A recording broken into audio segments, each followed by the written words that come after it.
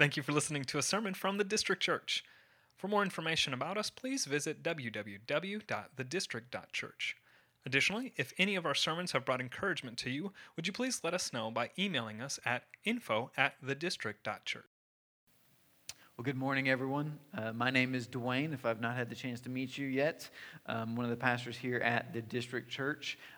We preach through books of the Bible here at the District, and right now we are preaching through the book of Acts, and we are in Acts chapter 20. And so if you have a Bible, turn with me to Acts chapter 20. If you do not have a Bible, usually those are around, but we did not put those out today. Our hospitality team's out of town, so it's all right.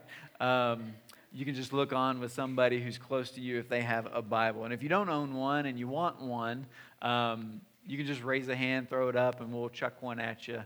Jordan's going to grab a couple of them in the back there. Or you can also just pick one up on your way out. That's our gift to you.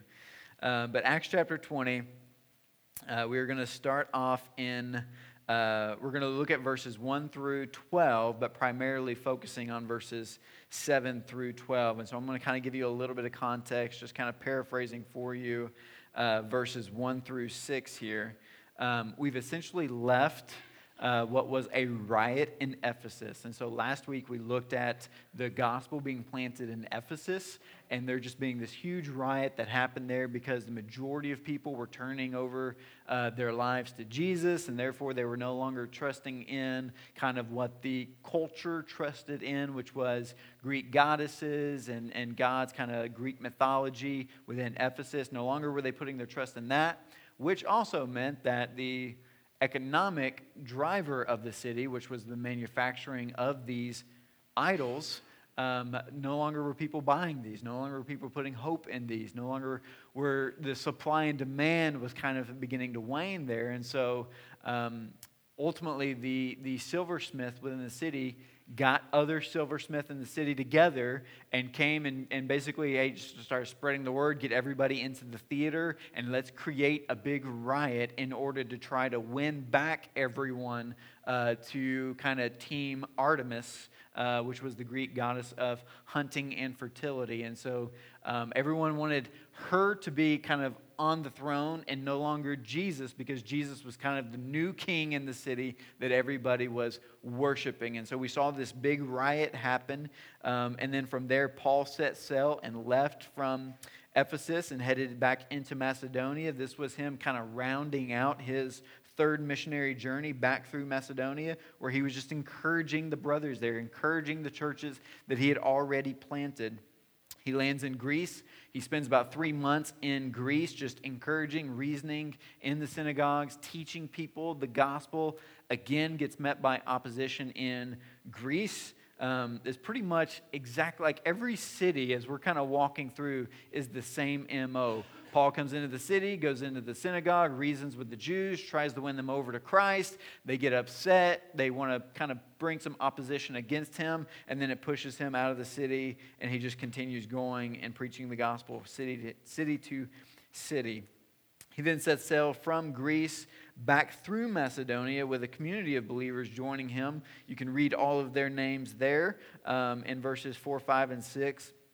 And then he lands in a city called Troas, and that's where we will pick up today. Acts chapter 20, verse 7. So I'm going to start reading there. On the first day of the week, when we were gathered together to break bread. I also want you to see something unique here too. This is Luke now having, again, eyewitness. There's been a couple of times where Luke refers to they went here, they went there. That's just him interviewing people, getting kind of the feedback from what they were doing in those cities. And then you also see at times Luke move to a first person use of the pronoun we or I as he's interacting, actually joining Paul on the missionary journey. So Luke is now actually with Paul in Troas, where he is now kind of seeing what's about to happen play out. And that's actually really important because what's the occupation of Luke? Does anybody know? Doctor. Yes, so Luke is a doctor, and that's very important for what we're about to see happen. You would think he would be the best guy on the scene to handle a certain circumstance that's about to happen. On the first day of the week, when we were gathered together to break bread.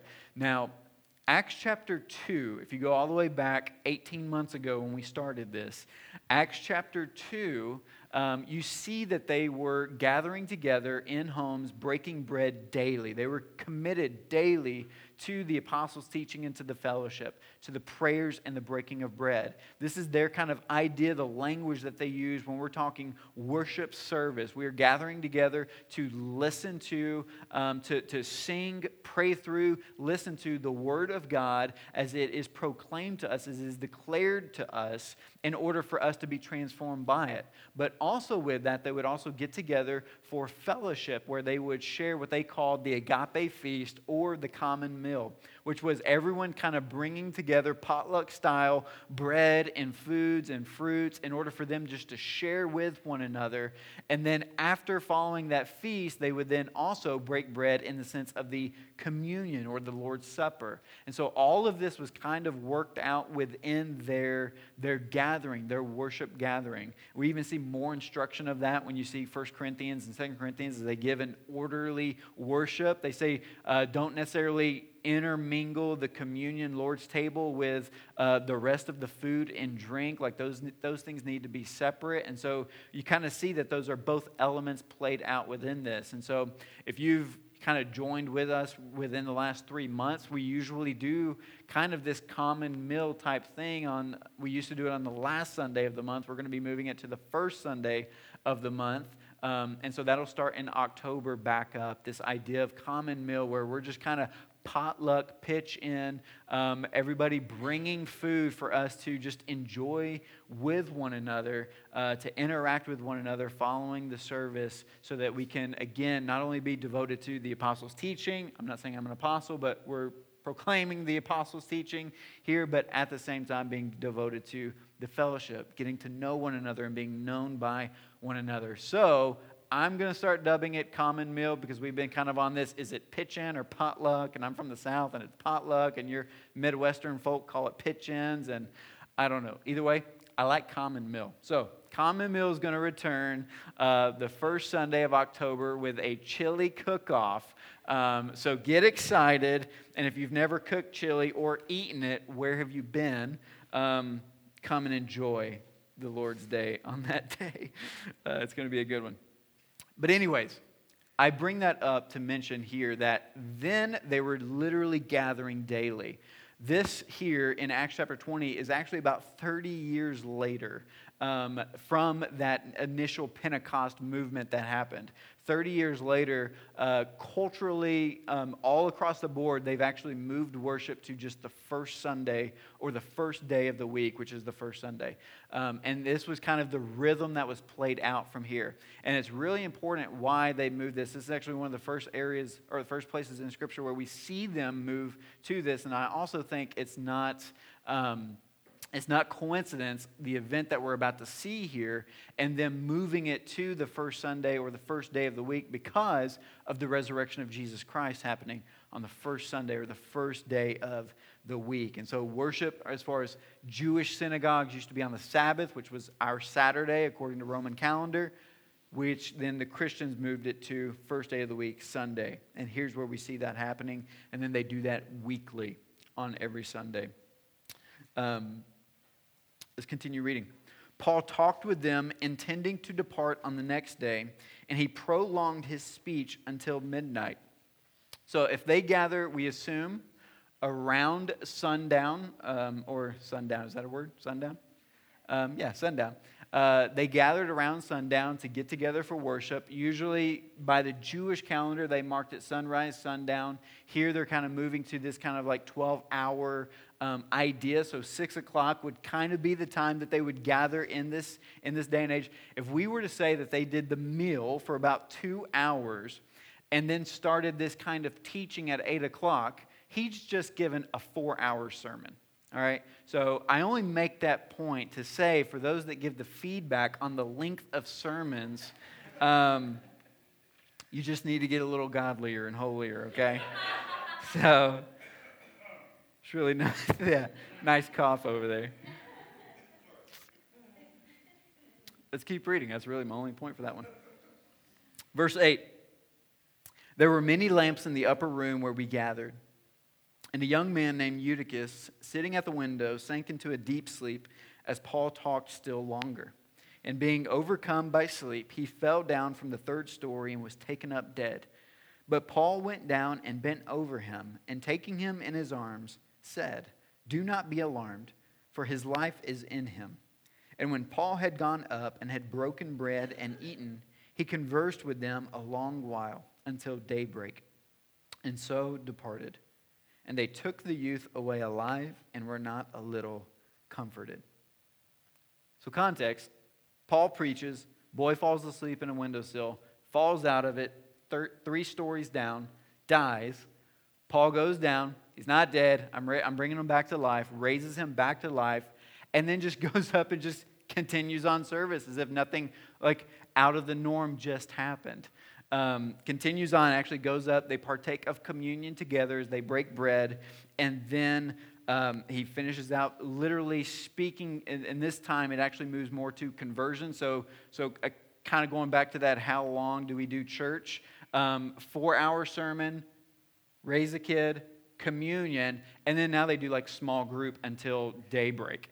So they're conversing with one another, dialoguing with one another, offering questions, feedback. They're just digging into the word together, literally up until the sun rises. And then from there, Paul leaves and heads out.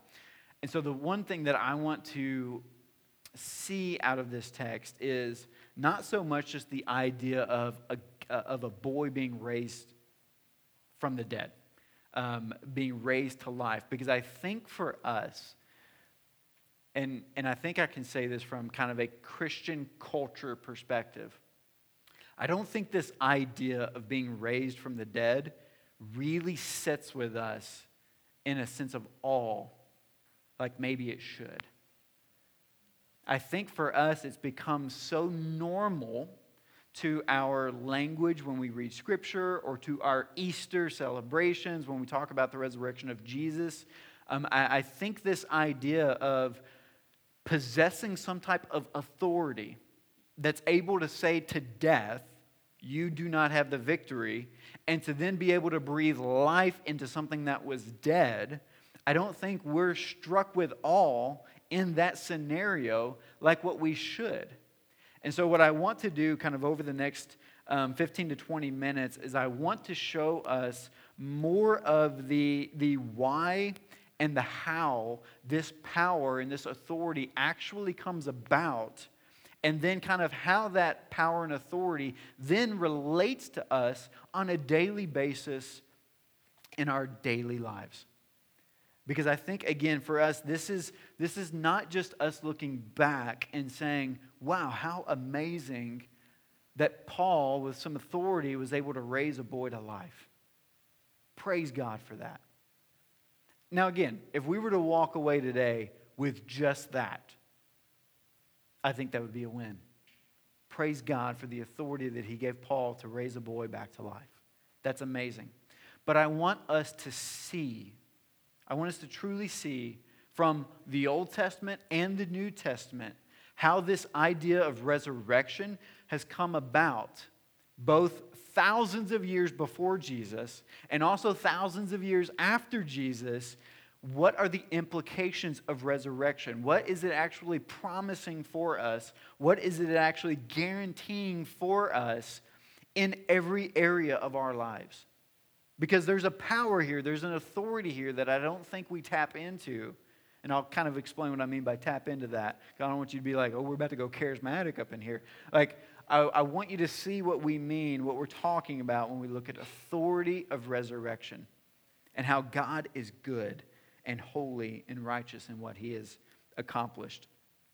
So there's a couple of things when we look at the Scriptures following the original creation of humanity. Just the creative order. Jesus' resurrection is probably the most decisive event in the history of mankind. It's the most decisive event in the entire history of mankind, which means the entire history of mankind hinges on the resurrection of Jesus Christ. Like everything is literally defined by the resurrection of Jesus Christ. Because it is bringing in the dawning of the new creation. It's literally ushering in an authority over death, evil, and sin. Which again is not only going to have implications for us as sinners, but it's going to have implications for us as saints. It's going to provide for us a certain level of authority and power over death, evil, and sin that we possess because we have been resurrected with Christ. Or that His identity is within us, as we see in 2 Corinthians 5:17. That He who knew no sin became sin in order that us would become His righteousness. He took on our unrighteousness to give us His righteousness. His righteousness is a certain level of power that's able to then resurrect Him, bring Him back to life. It validates that those who are in Christ are no longer imprisoned under sin, the payment for which is death.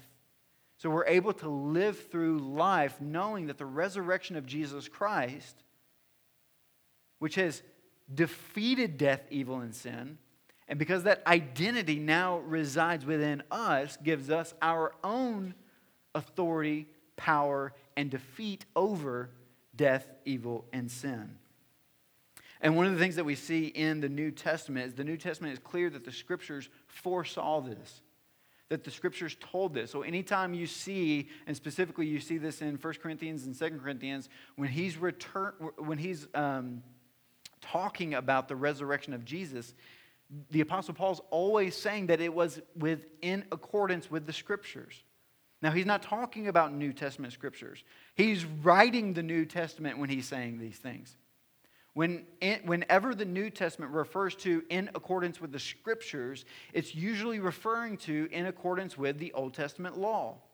It's referring to the Old Testament canon. It's referring to Genesis to Malachi. It's referring to those Scriptures that Jesus is using and alluding to when he is saying, these Scriptures testified to what is about to happen. Or Paul saying, what did happen, those Scriptures testified to those, brought it about, prophesied in regards to it. We see this in several different passages. We see in John chapter 5, as John is writing, he is actually giving or alluding to Daniel chapter 12, declaring that there's an hour coming when all who are in the tombs will hear his voice and come out. Those who have done good to the resurrection of life, and those who have done evil to the resurrection of judgment. So John, alluding to Daniel, is saying that there is coming an event, that event is going to provide a resurrection of everybody who's dead. And that resurrection of everybody who's dead, depending on the identity within that person, they're either going to be resurrected to life because of their identity that is righteous, or they're going to be resurrected to an identity of death because of their evil, because of their sin that's not been dealt with at the cross. In Acts, both Peter and Paul identify that Psalm 16, 10 through 11, foretold Christ's resurrection.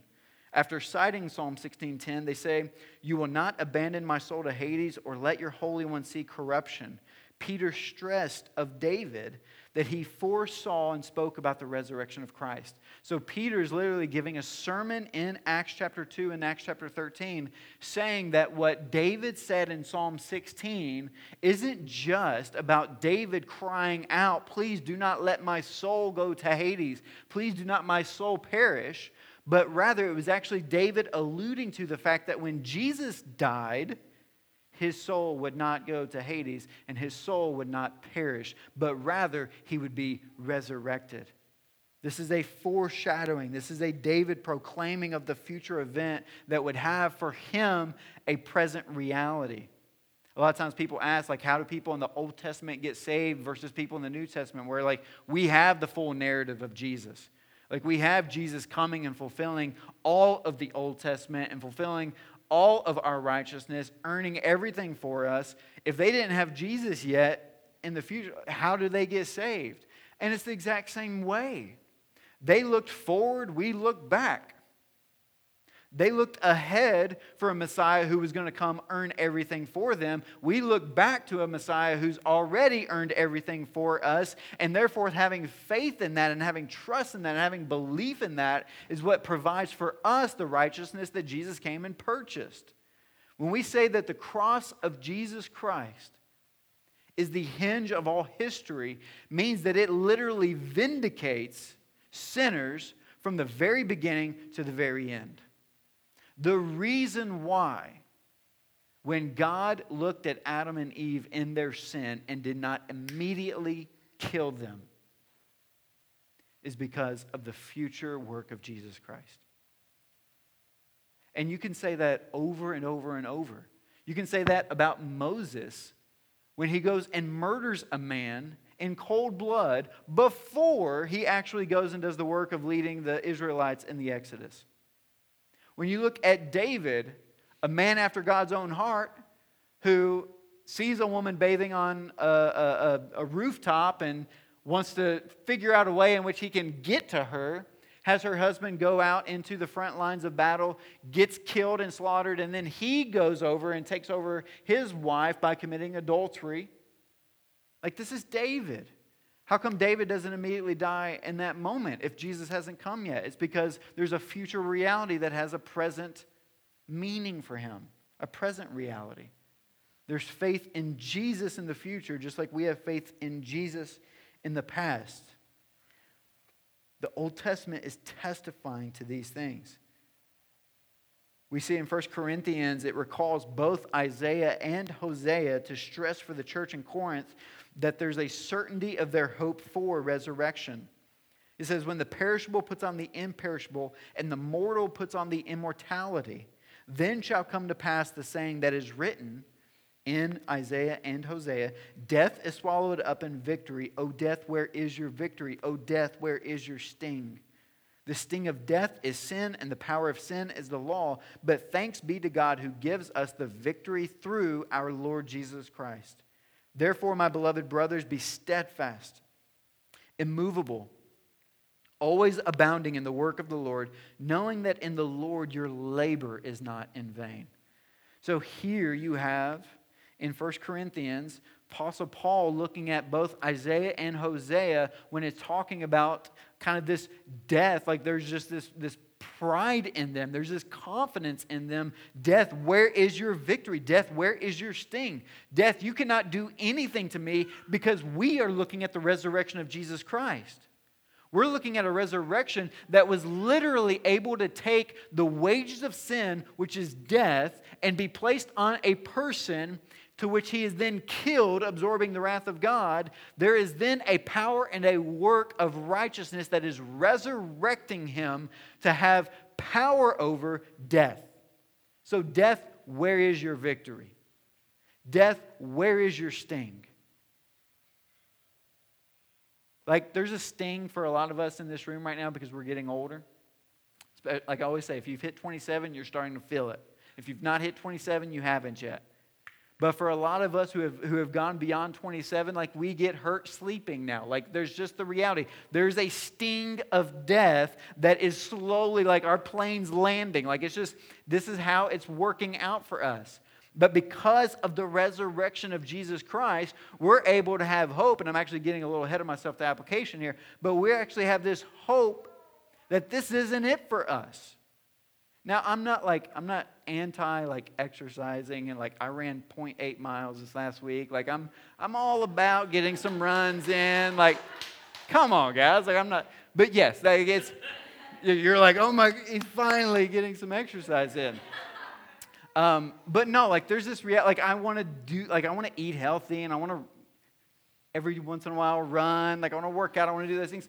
But there's a reality that I know I'm aging. I'm heading towards death. But I have a hope in that process that that's not my end for me. I have a hope in that process that I know that there's going to be a glorified body that's not going to break down, that's not going to age, that's not going to, I've got full confidence in this option of being able to teleport when that thing happens. I'm excited about that. I don't know if it'll actually happen for us, but it says Jesus walked into rooms without door. Like I'm excited about what Jesus did and the body that I get to have because of this reality of resurrection. That's a rant. I want you to see something else here.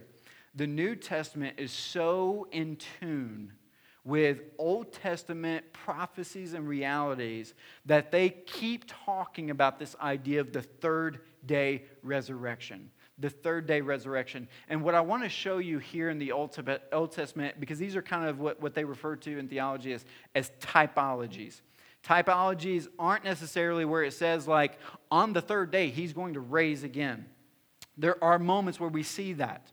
But there are also other stories and narratives of the Old Testament that are alluding to this idea of a third day resurrection.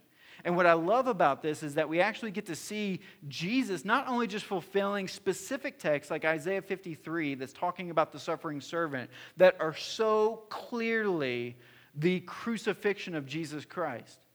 But there's also other things with the Exodus and with Jonah and the well and these other stories that Jesus is fulfilling in the person and work of his life and his death and his resurrection that is producing for us a greater confidence in God's plan and will that he has worked out every detail in every aspect of our lives for us to have victory over death, evil, and sin.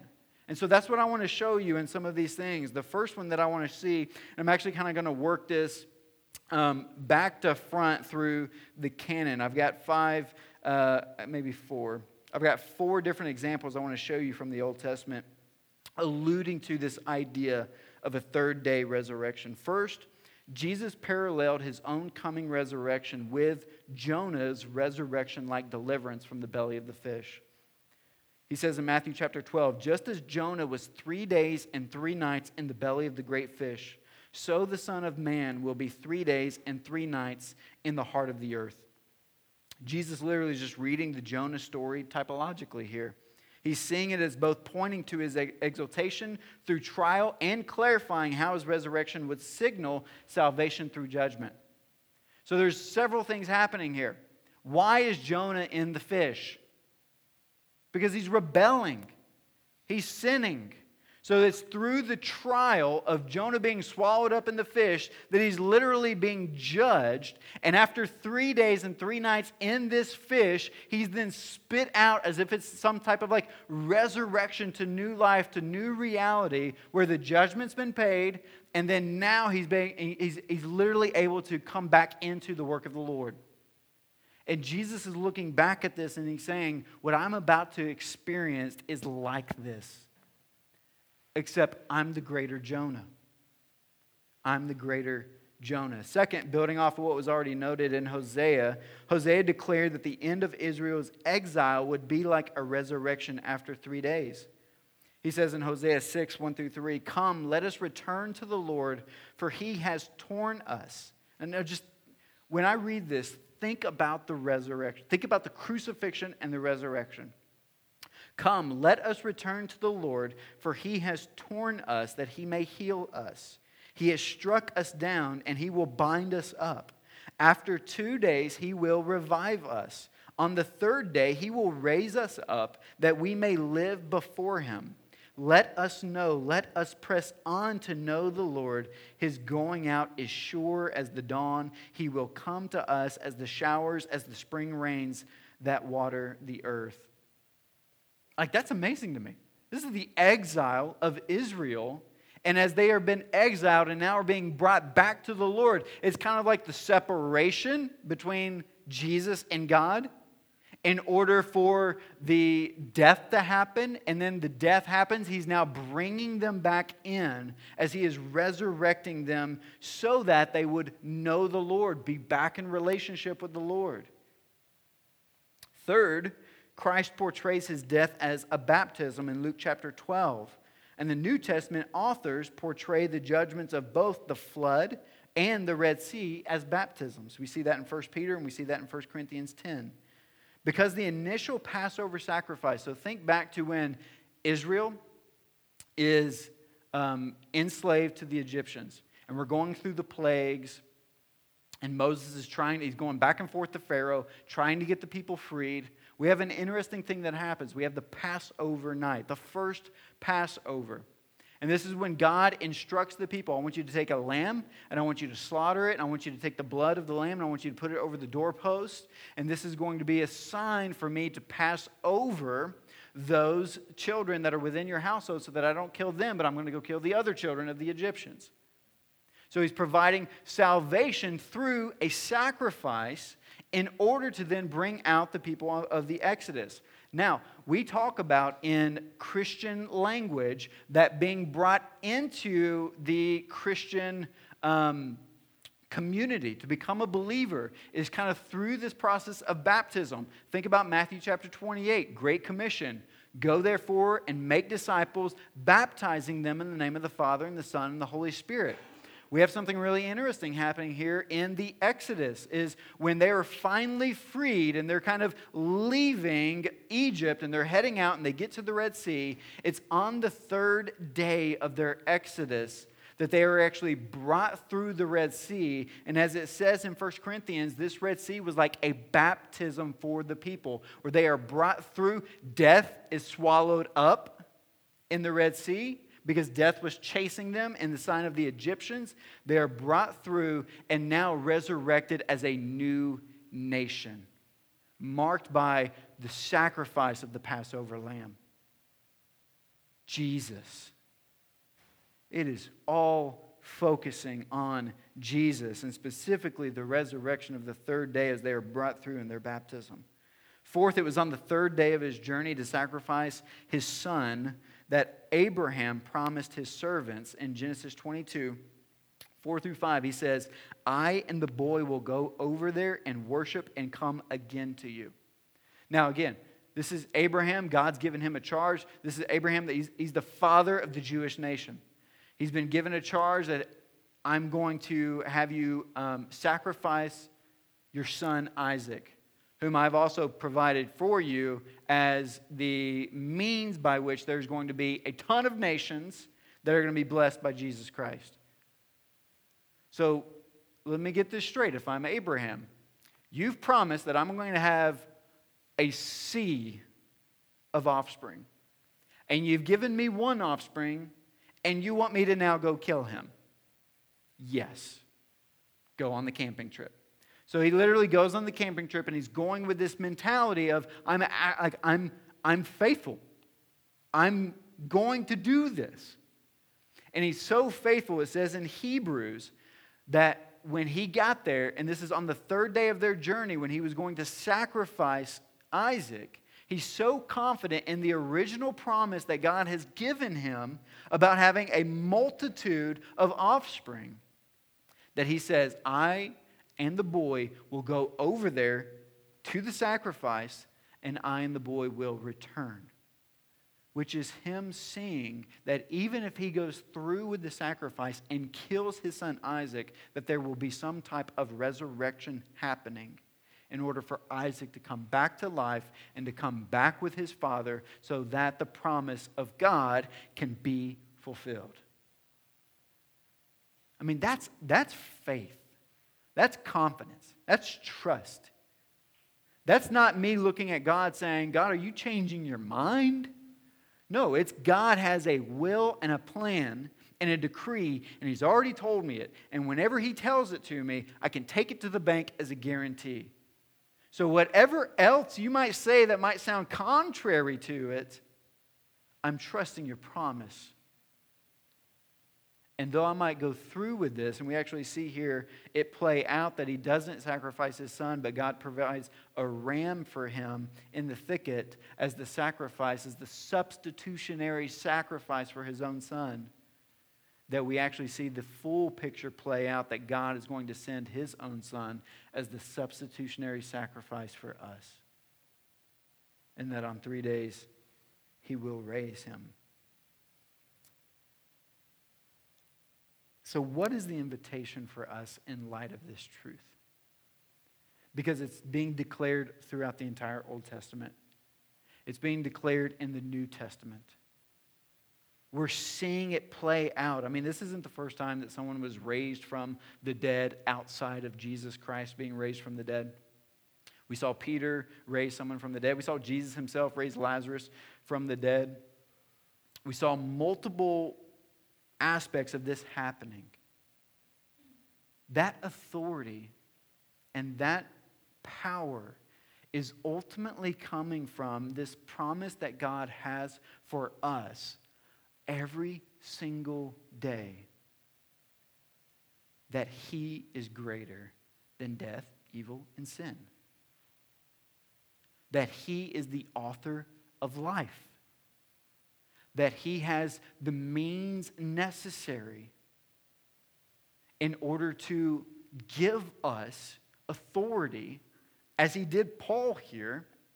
I'm not saying go straight to the next cemetery and start trying to raise people from the dead, but He's given us authority over sin to be able to say no to sin and yes to Jesus.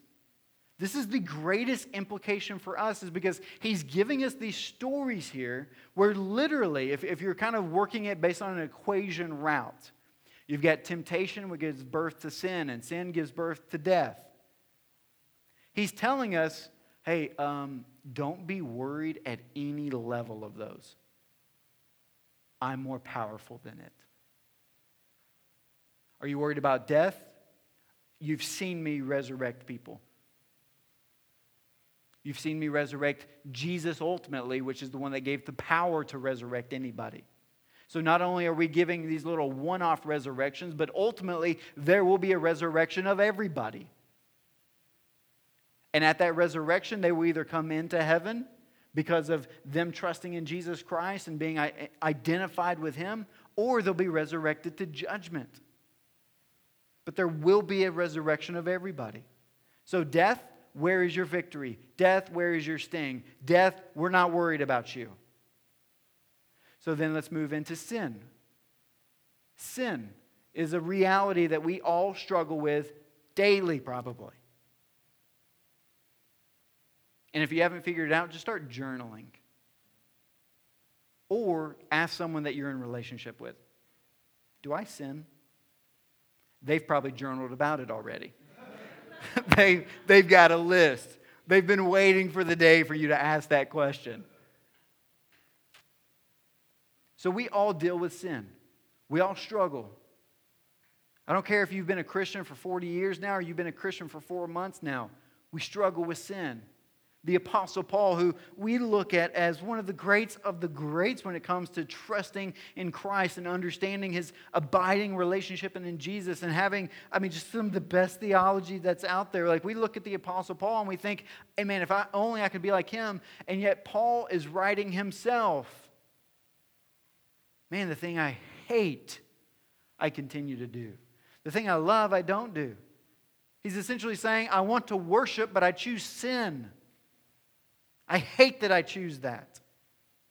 He's warring within himself this conflicting reality of flesh that is still among us, and this also growing sanctification, this identity that we have in Jesus Christ that is righteous, but we're not fully glorified yet. So we still have this flesh that we're dealing with, that we're wrestling with, that's causing us, that's pushing us, that's giving us desires to sin.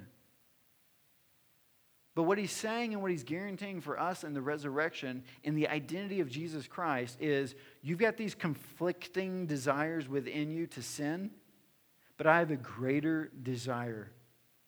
This is why Paul is so frustrated, is because he knows his greater desire is to worship, to adore Jesus, to treasure Jesus, to extol Jesus, to pursue Jesus, to abide in Jesus, to obey Jesus, to literally fill his mind with as many scriptures as possible, to meditate on them, to memorize them, to sleep with them. Like, if he had a choice between eating a good meal or reading a chapter, he's going to read the chapter. Because that's where his greater desire is, because of Jesus Christ inside him. But he knows he's still wrestling. And what he's giving us today is he's being able to tell us, Death, where's your sting? We're not worried about you. Sin, because of Jesus Christ, we're actually not worried about you either. We actually possess the power to say no to you and yes to Jesus. I really think that's our biggest challenge, is believing that. I really do. How many times do we justify what we've done that's wrong? How many times do we just say, well, that's just the flesh talking, or that's just I'm just not perfect yet, or I don't know enough scripture, I don't pray enough, I don't do X, Y, and Z. We're giving excuses for not trusting in the identity that gives us the authority to say no to it. And so we just continue walking through life hoping that we're going to get better and continue to grow in one degree of glory to the next, continue to become more like Jesus one day after another. We hope that happens, but we actually don't tap into the power and authority that actually on a daily basis allows us to grow.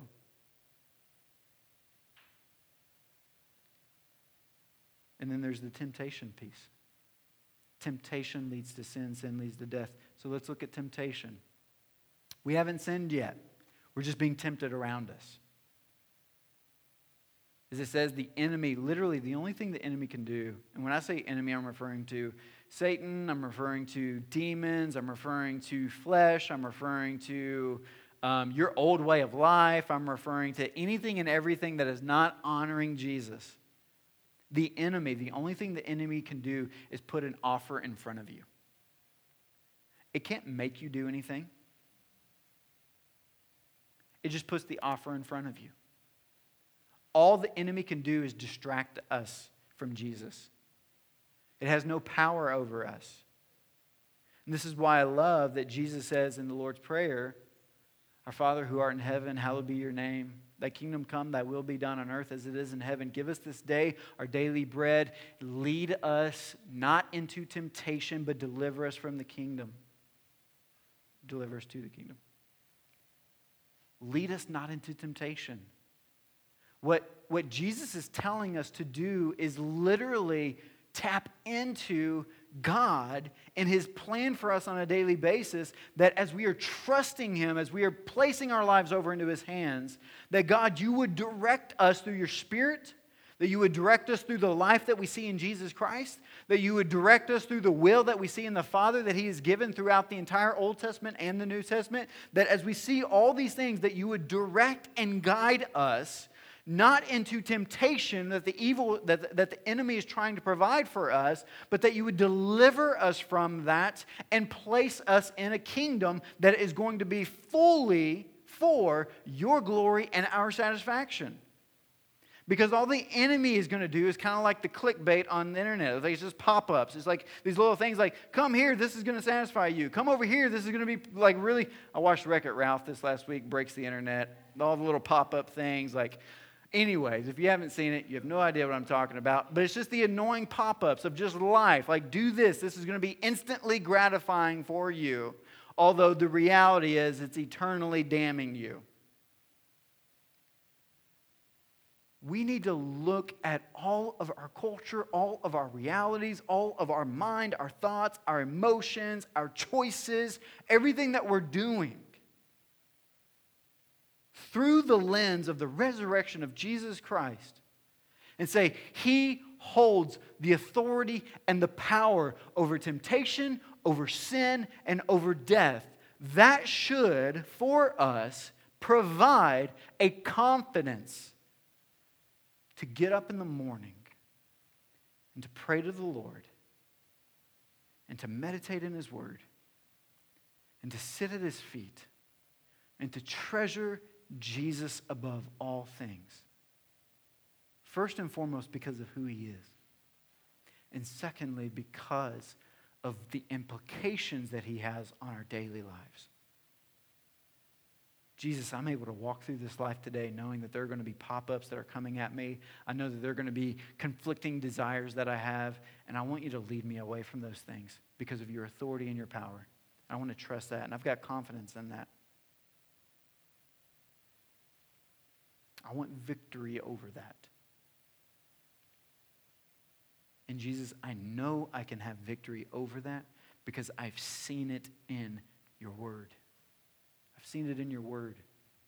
I mean, a boy fell out of a third-story window and died. And the Apostle Paul, mid-service, I would love to see this happen in one of our services. Not a boy die, but I would just love to see some kind of miraculous thing like this happen that just builds for us confidence. I mean, they go back up to the room after raising this boy back to life, and they just continue conversing. We want more of the authority and power that's coming from this. Let's break bread then. That's where the power and authority comes from. I love that was literally the thing that they did next was take communion. Y'all want to know how I did that? Let's go take communion. So let's take communion. Because here's the reality for us. The communion table is not something that we just engage in from a mental or emotional or spiritual act on our part. It's something we receive. We receive communion from the Lord. It's something that He's inaugurated for us to find hope in, that He has already paid the penalty for everything that's robbing us of ultimate joy and satisfaction. When we choose to fall into temptation, when we choose to sin and our wages of that is death, Jesus is saying, come to me and receive what I've already paid. I've already poured out my life. I've already broken my body, and I've already shed my blood. So receive my offer on the table that through the breaking of my body and the shedding of my blood, I'm giving you forgiveness. I'm giving you the removal of your sins. I'm giving you the removal of your shame and your guilt that you're walking through on a daily basis because you were tempted and you sinned. And even that shame and that guilt that we wrestle with on a daily basis that's keeping us from praying because we think God's mad at us, or it keeps us from reading His Word because we think we're not smart enough to understand it or intellectual enough to be able to dive in and figure out what is going on in there. There's so many things that are keeping us from Jesus, and He's saying at the table, I've purchased everything. There's nothing that will separate you from me, so come to me and find rest. Come to me and get authority. Come to me and get power. Come to me. And so we want to come to Him and break bread and drink the juice in remembrance of His sacrifice. And this isn't a table that we come to just kind of beat ourselves over with. But it's a table that we come to with assurance and confidence that even though He died because of us, He rose to give God the ultimate glory in redeeming us so that we would experience the fellowship of God for the rest of our eternity. This is resurrection, power, and authority. And it's through the means of the cross that He's accomplished it. And so if you'll go ahead and stand.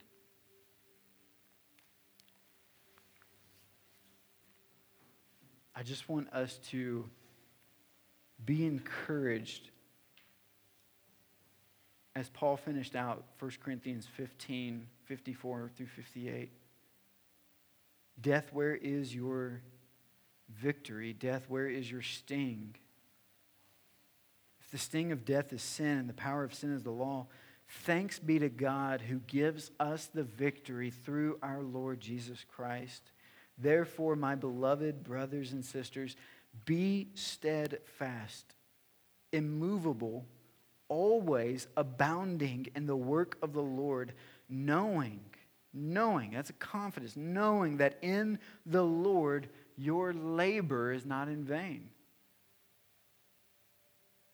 You being here today, singing songs about Jesus, participating in prayer to Jesus, listening to words preached from the scriptures that testify to Jesus, none of this is in vain because of what he's accomplished for us.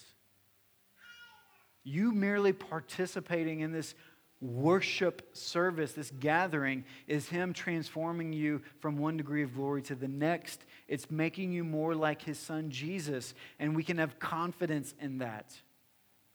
When we go and receive communion in just a second, when we receive that communion, it's the Lord preaching and proclaiming over our lives that I've removed your shame, I've removed your guilt, I've removed your sin, I've removed all of that. You are free. Receive my love and my grace and my mercy. Receive it. And we worship. I mean, what left is there for us to do other than worship? We worship. So let's worship now by partaking of communion, participating in it, receiving it. And then the band's going to finish out with a song. And let's just through that song get after Jesus as our King. Our King. Thank you for listening to a sermon from the District Church. For more information about us, please visit www.thedistrict.church. Additionally, if any of our sermons have brought encouragement to you, would you please let us know by emailing us at info@thedistrict.church.